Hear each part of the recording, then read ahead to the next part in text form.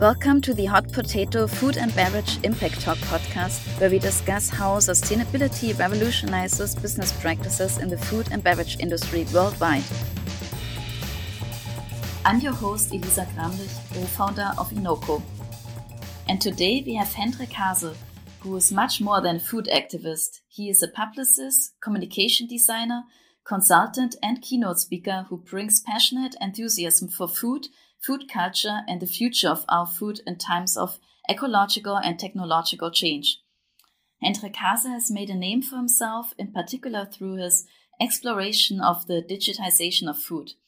In his book, Food Code, he explores how digital technologies are changing our food world and the role that sustainability, innovation, and technology play in the process. In this episode, we'll discuss the current state of European food tech startups and how they are embracing technology and sustainability. Thank you, Hendrik. Thank you very much for having me. Yeah, please tell us a bit about yourself and your background. What sparked your interest in sustainability? When I go back in my history, it's my grandmother's garden where I discovered my first peas and my first fruits and berries and all that kind of stuff. And she was cooking a lot. And during my studies as a communications designer, I had nothing to do with food really and with sustainability. But at that time, I was discovering that food is so much more than just taste and, buying it. And of course, I'm a millennial and I was asking these questions. Where's my food coming from? What is happening in the food industry? What about transparency? And of course, what about sustainability? And then I discovered, oh my God, food is so much more and food is identity. And then I dug deep into the world of food. I visited farms. I'd spoken to industry leaders and visited lots of conferences. And then I ended up with these questions: how do we change the food system? How do we make it more transparent, more sustainable? And but my goal in the end was always, how do I find more delicious foods that are tastier, fruits that are riper, meat products that I can trust. The whole way wasn't. In the end, I wasn't a vegan. In the end, I started a butchery. Maybe we talk about this later. But I was really interested to get into the backgrounds of food and the whole technological part that we're also going to talk about today came a little bit later when I found out that lots of the technologies that I use to find food or to reconnect myself with farmers and with chefs and find new restaurants and find new food trends, that was all based on digital tools that I use every day. So I also dug deep into this field and here I am.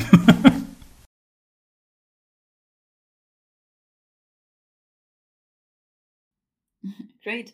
So did you also try gardening or farming yourself? And maybe you can tell us a bit about that butchery, because I would be curious to know also from a climate perspective what your view is on that. I had a part of a farm once, which is called community-supported agriculture. Right now, with a small family, I don't have the time anymore to spend so much time on the fields. But I did some practica on farms, and when I visited farms, I stayed there overnight or for a week or something. And still on my holidays, I'm visiting agricultural farms and companies. So I have a wide view on that. And also as a photographer, I visited a lot of farms.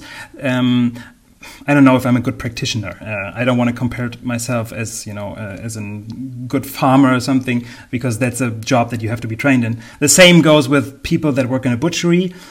I found a butcher during my research for my book before Food Code, which was about the new meat culture, about butcheries worldwide and farmers that were on the way to produce the whole term like less but better meat.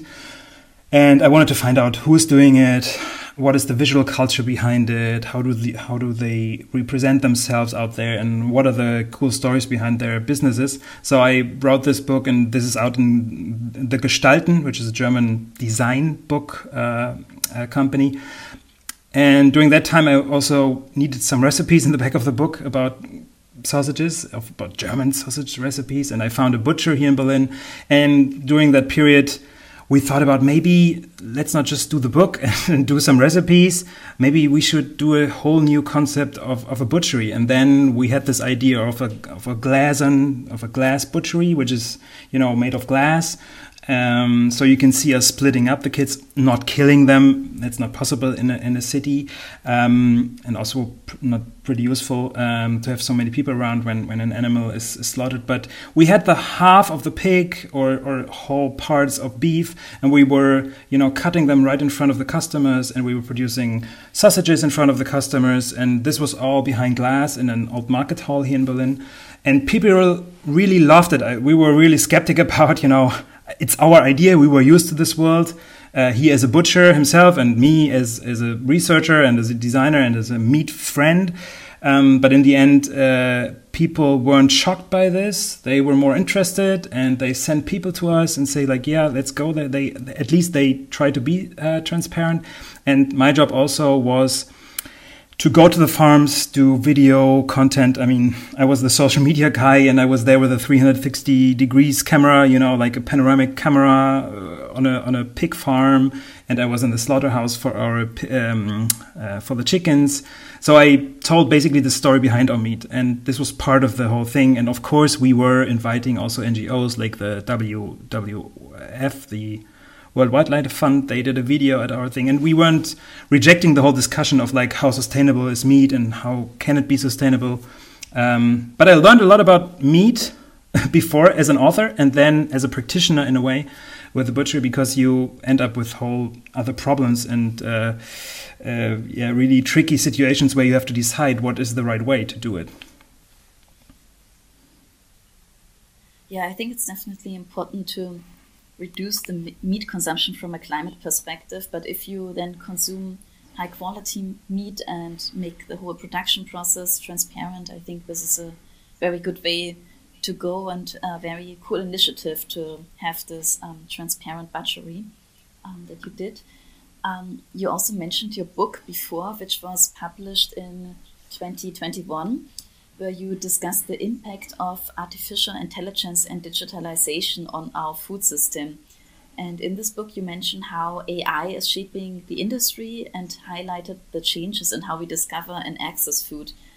Additionally, you also explored the future of farming and raised questions about whether farmers will continue to work in the fields or if robots will take over. What is your view on that, and what are some of the main findings of your book?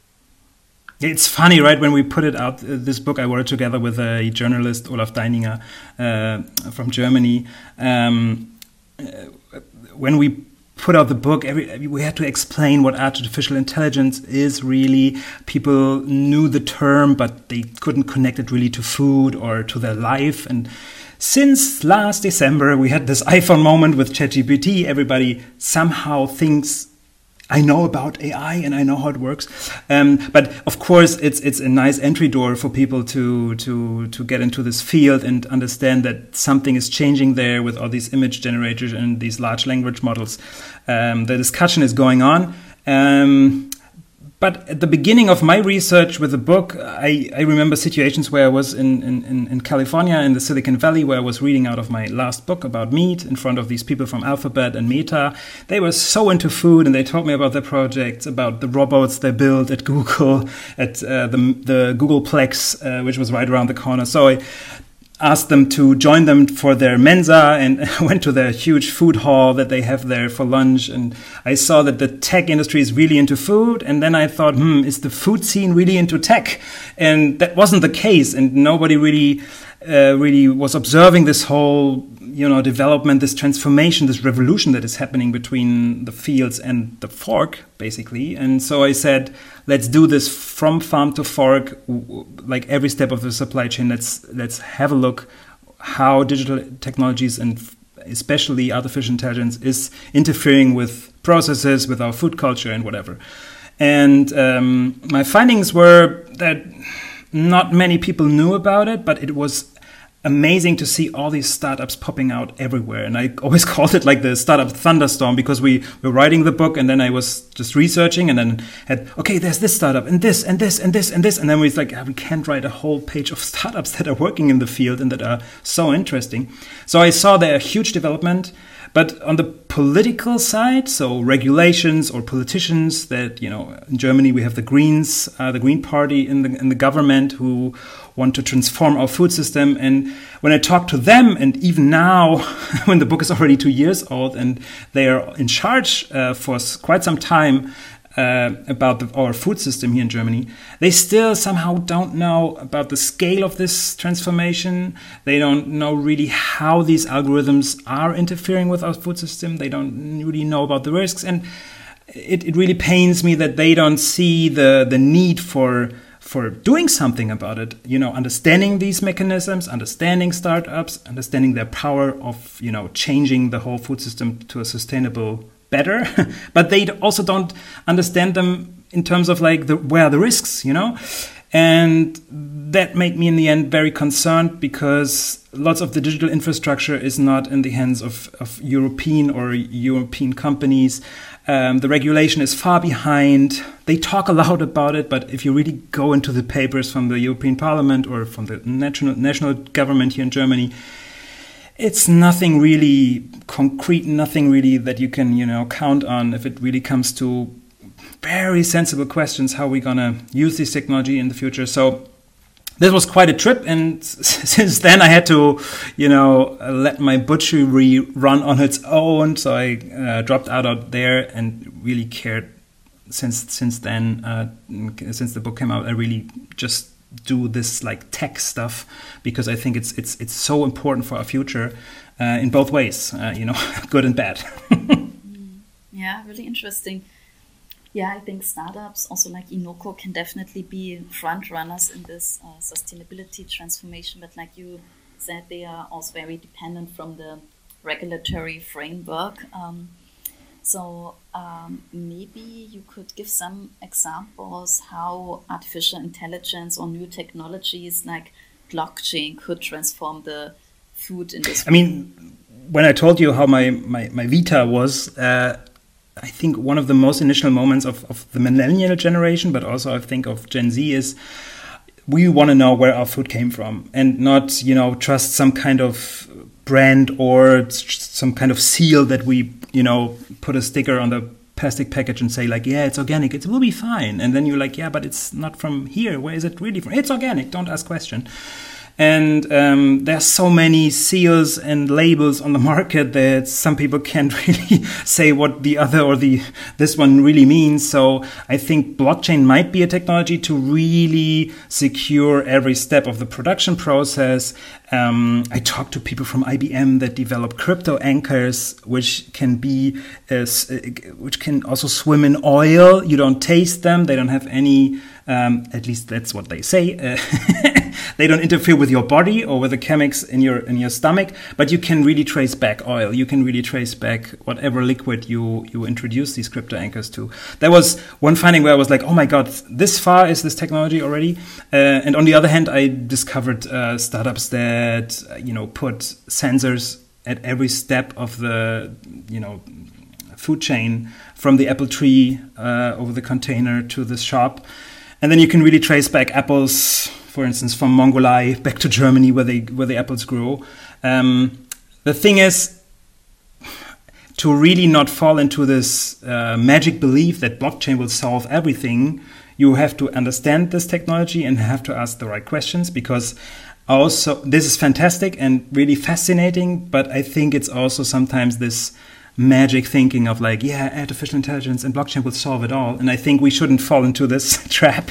But use it if it's really useful. And I see ways to use it, but we have to understand it and we have to have startups that do it. The example that I brought from the apple, which was sent from Germany to Mongolia, the startup that made it was from Mongolia and not from Germany, what was quite a surprise for me. So this is why I think we should develop these technologies, or at least understand them here in Europe, to really do some solid stuff with them and not just fall into some magic talk from startups that are quite good in America, they always do this, like, oh my God, we solve everything. And they fall into this hole of like too much magic thinking and not really be into realistic terms, especially when it comes to food, because you probably know too at Inoko that food is so complicated. You know, it's not it's not a screw. It's not even a car with like maybe a few thousand parts. It's biochemistry. There's so much involved, and if you really want to count everything into your calculation, if it's sustainability or animal welfare, you have to really understand the problems on the farm over the whole delivery chain, and I think that is going to make the quality difference in the future. And I think that is a lot of work. You probably do at Inoko, but lots of startups had to do it, and we as consumers, but also as regulators, as the people that trade this stuff or the farmers, they should know about this technology to use it for good. Yeah, it's very fascinating. Yeah, like you said, we at Inoko also try to bring transparency into the value chain. And I hope that those new technologies will help us, but also all the producers to get the necessary data for these sustainability evaluations and to understand the processes better. But of course, it's not so easy to implement and also to kind of spread the word. I think you mentioned earlier that you also bring together the different actors like the tech industry and the food industry and the farmers. I think that's very important to facilitate this exchange of these two very different worlds. We're missing a lot of education for farmers, for instance. I mean, they already work with a lot of technology. I mean, it's a quite romantic understanding of farming or food producing when you still think they ride their horses to the field and dig in the ground or whatever. They are already sitting on huge machines that costs a normal tractor costs, I don't know, 200, 300, 400,000 euro, and they are stuffed with electronics. Right now it's GPS but some are already using AI or computer vision, these cameras that can detect what are weeds in front of the tractor or can detect the ripeness of the fruit that the tractor is driving through, whatever. But I think if they don't want to be dependent on some tech giant in the end and our whole food system to be dependent on a tech giant because they deliver the whole processing of these data points and they deliver the whole cloud technology. Disclaimer, there is no cloud technology in Europe that is in public hands. This Gaia X cloud where all the health data should be and also the agriculture data supposed to be, it's still in development. It's not there anymore. So we're depending already on big companies like Amazon, IBM, Microsoft to store this data, to process these data points. And it's fine that they're doing that. I don't want to, spread misinformation. But the thing is, I don't see it very useful that we have just 3 companies, dealing with the whole data and the whole technology that we have in the food world. So we should be there more diverse. We should regulate this whole stuff more, meaning not to shorten the possibilities of data mining and data processing, but to do it more regulated, more transparent, that we not end up with new monopolists that know everything about every inch of soil in Germany and Austria and Switzerland and France. I think that is public good, and we should use this technology for public good. That's still my understanding of democracy. But on this way, we have to understand it, and farmers have to understand it, and food producers have to understand it. And when I do keynotes and if I talk to people, they heard about it. They sometimes use it in their tractors, like I said, or in their factories, but they somehow don't have the thinking of I call it some kind of digital culture. Because when you think in data, you think different than thinking in apples or thinking in whatever. Because data thinking is something different. And if we talk about self-learning algorithms, we have to think in data and what data means and what more data means, what good data means. And I think this is not very common among farmers, but I think in the future they have to do, otherwise they won't survive or they will be very dependent on other companies, which is, I think, not good. Yeah, true. And what are the advantages and risks that are associated with the digitalization of the food industry and agriculture? Do you think that artificial intelligence is also problematic? I think we will have the same problems as we have with artificial intelligence right now, which is a complete fails output. What we get when these algorithms are trained with not so good data or not so diverse data. So we have the same problems. We will have the same problems in the food world than we have in the human world. There's this famous example where people couldn't dry their hands at an airport because the hand dryer was trained with white skin and nobody trained it with black skin. So people with black or darker skin couldn't use it because it wasn't recognized as skin. So this is a very raw and strict, but break it down to apples. If some apple breeds or animals that we will need in the future are not recognized or are badly recognized, illnesses of animals on the farm that are not recognized, dangerous microbes that some kind of magic AI that is supposed to push up our food safety is not recognizing them because it was trained with American data and it doesn't have all the, I don't know, salmonella stems from Europe.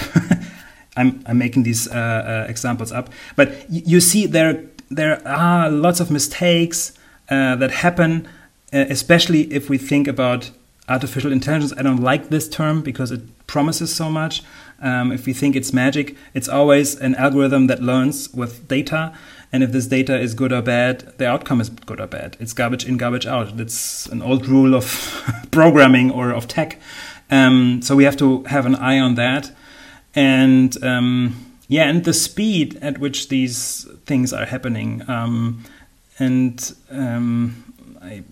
The last days I was digging deep into the problems of TikTok and its influence on food culture and health for young people. And there are some really disturbing studies where the algorithm pushes content that is pushing people into rabbit holes of anorexia, of eating disorders, of somehow healthy but in the end dangerous diets. And nobody, in my point of view from the regulators, is really looking on this media in this kind of way. I mean, these kind of rabbit holes, they can easily appear on social media, and like experts say, social media like Facebook was our first encounter with artificial intelligence. The timeline on Facebook, and that first encounter wasn't running very good. Our democracy didn't really become healthier with Facebook. And I think the second encounter with large language models, with even more, potentious algorithms in the food world, especially, shouldn't be unsupervised and shouldn't just run out of hand. That's why our book had the undertitle, How We Keep Control in a World of Digitalized Food. Because I think it's really about control, and it's about food culture that has to be implemented in these systems, in these training sets, in these algorithms, because otherwise they run around free with all their false predictions and with all their hallucinations. I don't know if everybody knows what I'm talking about, because hallucinations are the mistakes that, for instance, ChatGPT is making. If ChatGPT is making something up, I asked them about my Vita, this chatbot, and he told some true stuffs, and then he inserted like Hendrik Haase wrote a vegan food book called blah blah blah, and this was totally made up. Also, my birth date was totally made up. I can say that's a mistake, but somebody else who tried it maybe would have taken it for granted and thought like, oh yeah, Hendrik Haase is making vegan food books, which is not true. So if we don't want this to happen, we have to really care about this new technology. And I'm talking a lot about critical stuff here and about the dark side of this, but I see the potential. I see a lot of good stuff that is coming out of these machines. Don't get me wrong, but we really also have to see on the other side to make the potentials even bigger. Yeah, thank you. What is your opinion on the current state of European tech? Like, how does it compare to other regions, for example, in terms of startup growth or government support or innovativeness and sustainability focus? I just wrote a piece for the German Agrarzeitung, which is a newspaper for agronomists and for farmers, about the horrible state or how our government is failing to support a food tech environment that is finding solutions for our sustainable future. I said this because I was listening to keynotes from the Ministry of Food and Agriculture in Germany, and they told, yeah, we're doing quite fine with startup funding, and it's technology is so nice and it has so much potential, and blah blah. And I'm listening to these speeches since years. It's always the same. Like, everybody hopes that this technology will have the potential, blah, but nobody, in my point of view, is really doing something, at least here in Germany, political wise, to do this. To build up the structure, to build up an ecosystem that is really strong and invites investors to invest in these companies that are, bringing the innovations to market here in Germany or in Europe. And Germany, for instance, is really falling behind. We are not in the top 10 anymore. Or I think we never have been there, of the countries that with the most investments in food tech. Where even in Europe we are falling behind with minus 78% of investments when you follow studies. So it's really a horrible situation right now for startups to find money or to find support. So when you're politicians, I wouldn't go out and say, like, we're doing pretty well, and you can't really say that. When I look around the world, even in Indonesia and Turkey, there are more investments into food tech than in Germany, and this is the situation right now. I see a lot of potential in the universities, and also when I look into the startup environment in the startup universe, it's a lot of people. It's colorful, good ideas, mostly focused on sustainability, alternative protein, but also on meat, sustainability, or you said that, but transparency, supply chain. But if they don't find money, and money only goes where investors are a little bit sure that their money is in good hands because there is some kind of regulatory framework or at least some environment where their money is, thriving, they won't invest it. And Germany does not have this structure yet, in my point of view. And that's why I see the politics in the role of building this up, not financing startups, because that's where they always got me wrong, because we can't fund any startup. And like, you don't have to fund startups.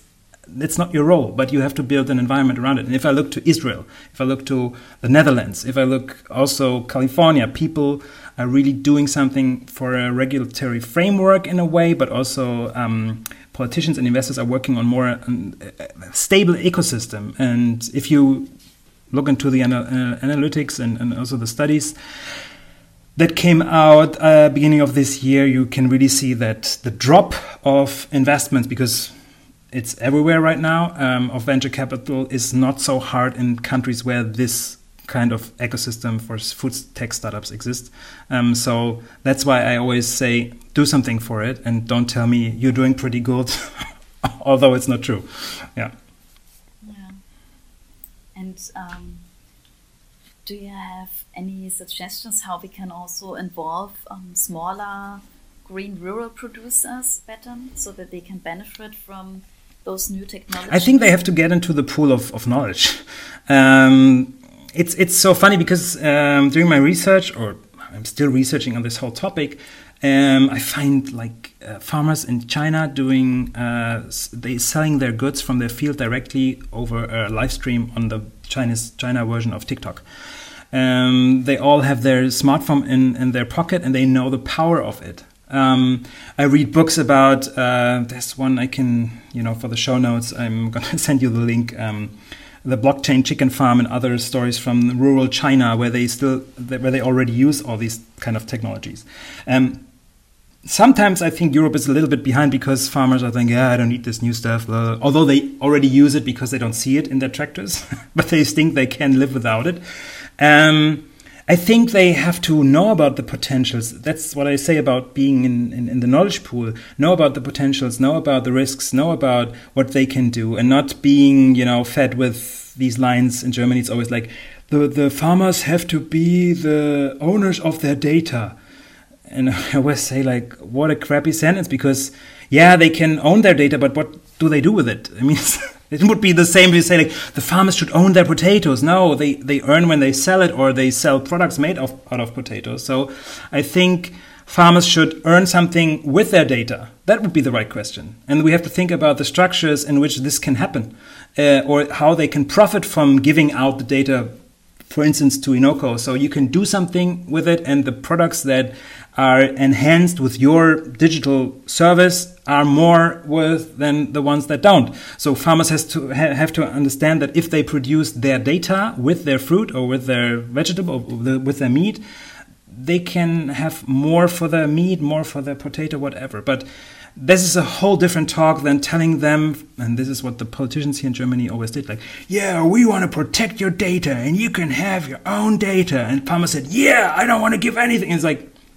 what a bullshit talk. So they're cut away from a talk that would be more suitable for them. So they are really profiting from these digital technologies. There are examples, like, I don't know, crowd farming, if you know. I'm really a big fan of this app, where you can order online directly from farms from Italy, from Spain. 2 Spanish guys that did it, and it's the best. I got papayas from them, I got oranges from them, and it's really, really good quality, because the farmers know their price. They harvest when the fruit is in the perfect shape, in the perfect ripeness, and not when the price is right. I know about the water usage of every farm. It's fantastic. But these farmers, if you talk to them, they know the potential of the technologies, how it makes their farm grow. And they are not fearing to give any data away, because they profit from it. And we have to get into this game and not the other one. So for smaller ones, I think we have to educate them more, teach them more, and show them the potential of it. And if they get it, I think they will all use it, but use it in a more, sovereign way, and not, just giving away their data. That's not what I'm talking about. Yeah, that's very interesting. I definitely need to check out. It's very delicious. And also, yeah. And I think there are also now more online platforms for rural producers, like Magda in Austria, for example, where small sustainable farmers can promote their products, but in a modern digital way on a marketplace. And I think that's also very helpful.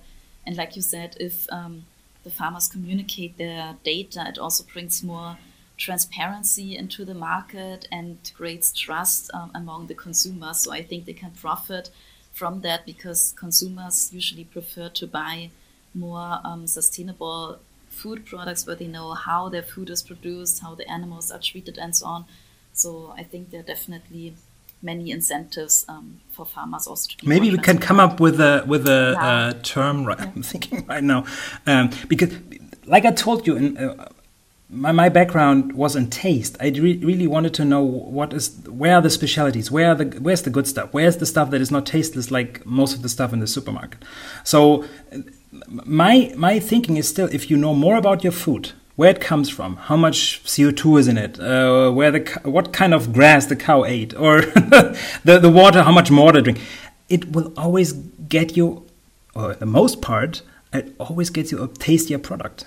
And I think that is one of the core motivations of people, because if you eat a product that is way much more better than the one that you had before, and it is a correlation with knowing more about it, being more transparent, giving the farmer more money. I mean, it's, of course, if you give somebody more money, he will deliver a better product in most cases. I think it's a good motivation. It's more motivating than just saying, hey, you're saving some CO2. I mean, that's a very abstract thinking. But I think if you care more about these things, and if digital technologies make it more easier so you can participate in it, and you don't have to phone a farmer in Spain and somehow trickily order your fruits. It's just a click in the app, and the app reminds you when there is the harvest of the oranges and they're perfectly ripe. Then it's a good way to get more tastier products. And I think that is a really strong motivation for people to change their diets, not just to say, if you want to save CO2, just eat less meat. Then people always have the fear that somebody's taking them something away. That's why I started the butchery, because we said, if you eat less meat, it should taste better. and that's a good way to eat less meat if it tastes better, because you're not losing anything. You just save the environment a little bit. So I think that's a good way to go. But I think it's a long way for people to understand that more data means in lots of cases, more data and better processing of this data means more delicious products. But I hope that this line somehow gets in the heads of farmers and also of customers. Yeah, that's a very good point, and already brings me to my last or almost last question. Do you have any certain message that you want to give to farmers or the government, for example, or to the startups? For farmers and producers, I would say play around with these technologies whenever you have the time. Because then you're the first to know about it, and it loses this, it's a magic thing. You somehow see the errors, and if you play around with it, you're not like overwhelmed with influence that these technologies will have in the future. So I say play around with it, but make it with a open mind, but also with a critical mind. Look around you, what already technologies you are using, and that technology is not something totally new in your world, so it's just something new that you maybe have to adapt to, but the earlier you do it, the better. Connect, network, I don't have to say that, but in your network, you should also think about politics. I think if you have listened to us up until this point, you will see that lots of the successes of these technologies depend on good regulations, a good framework, good infrastructure, and this is built by laws and by regulations made by politicians. So you should really also tackle them and not being misled by their everything is beautiful. Technology will take it's gonna be beautiful. It's not enough. You have to ask them, what are you doing? When will it happen? And what's the use for me? And don't let them just spit out their marketing claims for their politics. I think that's it. What I want to say for startups, for politicians, I would say it's going to be a huge problem or a huge potential, and you have to care about it. And if you're not, I think you're wrong in politics if you don't know that food is already strongly connected with tech, and that AI is already working in the food world, and you have to care about it. Yeah, thank you. And now our last question, because podcast is called Hot Potato. So what's your favorite I was asked recipe? for a climate a book also about my favorite recipe, and I said it's just a potato with butter and salt. But the whole recipe that I wrote, it's not about the measurements, like how much potatoes and how much salt, blah, blah. I just wrote a whole recipe, what is the best potato, what is the best salt, and what for me is the best butter. So I just wrote them like a shopping guide. And for me, I love the potato called Bamberger Hörnla, which is a small, it's like a Hörnchen, I don't know the right English term. It's like a small roll. It is a very old potato because farmers imported it from South America when the last potato pest was, the illness of potatoes was in Europe. So they imported it to crossbreed with European potatoes at that time to make them more stronger against diseases. But that way we got this like very ancient potato from South America, and it's fantastic for a potato salad, but also just with butter. And butter, sometimes I really go long ways to get good butter because I don't like this super homogenic butter. I like it from the, where they really make it. It's not always done by hand, but there are these, Butterfass. It's like a machine that, turns the milk and then the cream and then the butter comes out of it. And I really like this Rohmilchbutter, which is made of raw milk. And then the salt should not be like this supermarket salt, which is just, flowing away. It should be like these crystals. I like that from England or from France. But there are also good salts from the German coasts. So you see how much knowledge you can put into just a potato with butter and salt. But in the end, you get a very, very tasty thing.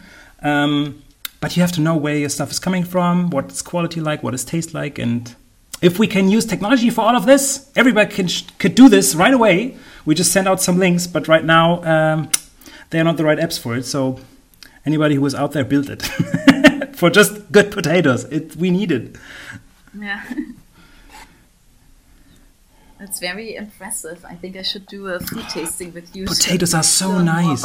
These, and we just have a few of them. I mean, in Germany, in a supermarket, they are sold like, this is a potato that stays hard when you cook it, and this is going to fall apart. It's perfect for puree. This is the only, difference between these, and they don't tell you the name. They don't, and I don't understand it. If you would sell wine like this, nobody would buy a wine that is more than a few euro, because everybody would just go for like red or white. But we know so much about wine and the grapes and the right producer and the right, whatever. I think we should do the same with vegetables and with meat and with everything. Yeah, I totally agree, because it's very important to also promote these old types of potatoes and other vegetables, of course, yes, for biodiversity, for example. So there should definitely be more variety also in the supermarkets. Yeah.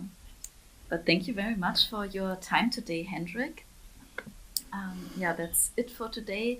Thank you for joining us on today's episode of Hub Potato Food and Beverage Impact Talk, in which we discussed the role of technology and explored what European startups can do in that field, and how more data and new technologies can actually facilitate the sustainability transformation and also increase the quality of our food. So that's all for today, everyone. Thank you for listening, and remember to stay sustainable. Enoco is an AI-powered sustainability solution that empowers retailers, F&B brands and suppliers to analyze and improve the impact of their products throughout their entire value chain. With in-depth assessments and optimization tools, Enoco helps businesses make data-driven decisions to drive success in sustainability. If you would like to know more about us, why not follow us on social media? Find us on LinkedIn by simply searching for Enoco, or follow the link in this episode's notes. You can also email us directly at hello@enoco.com.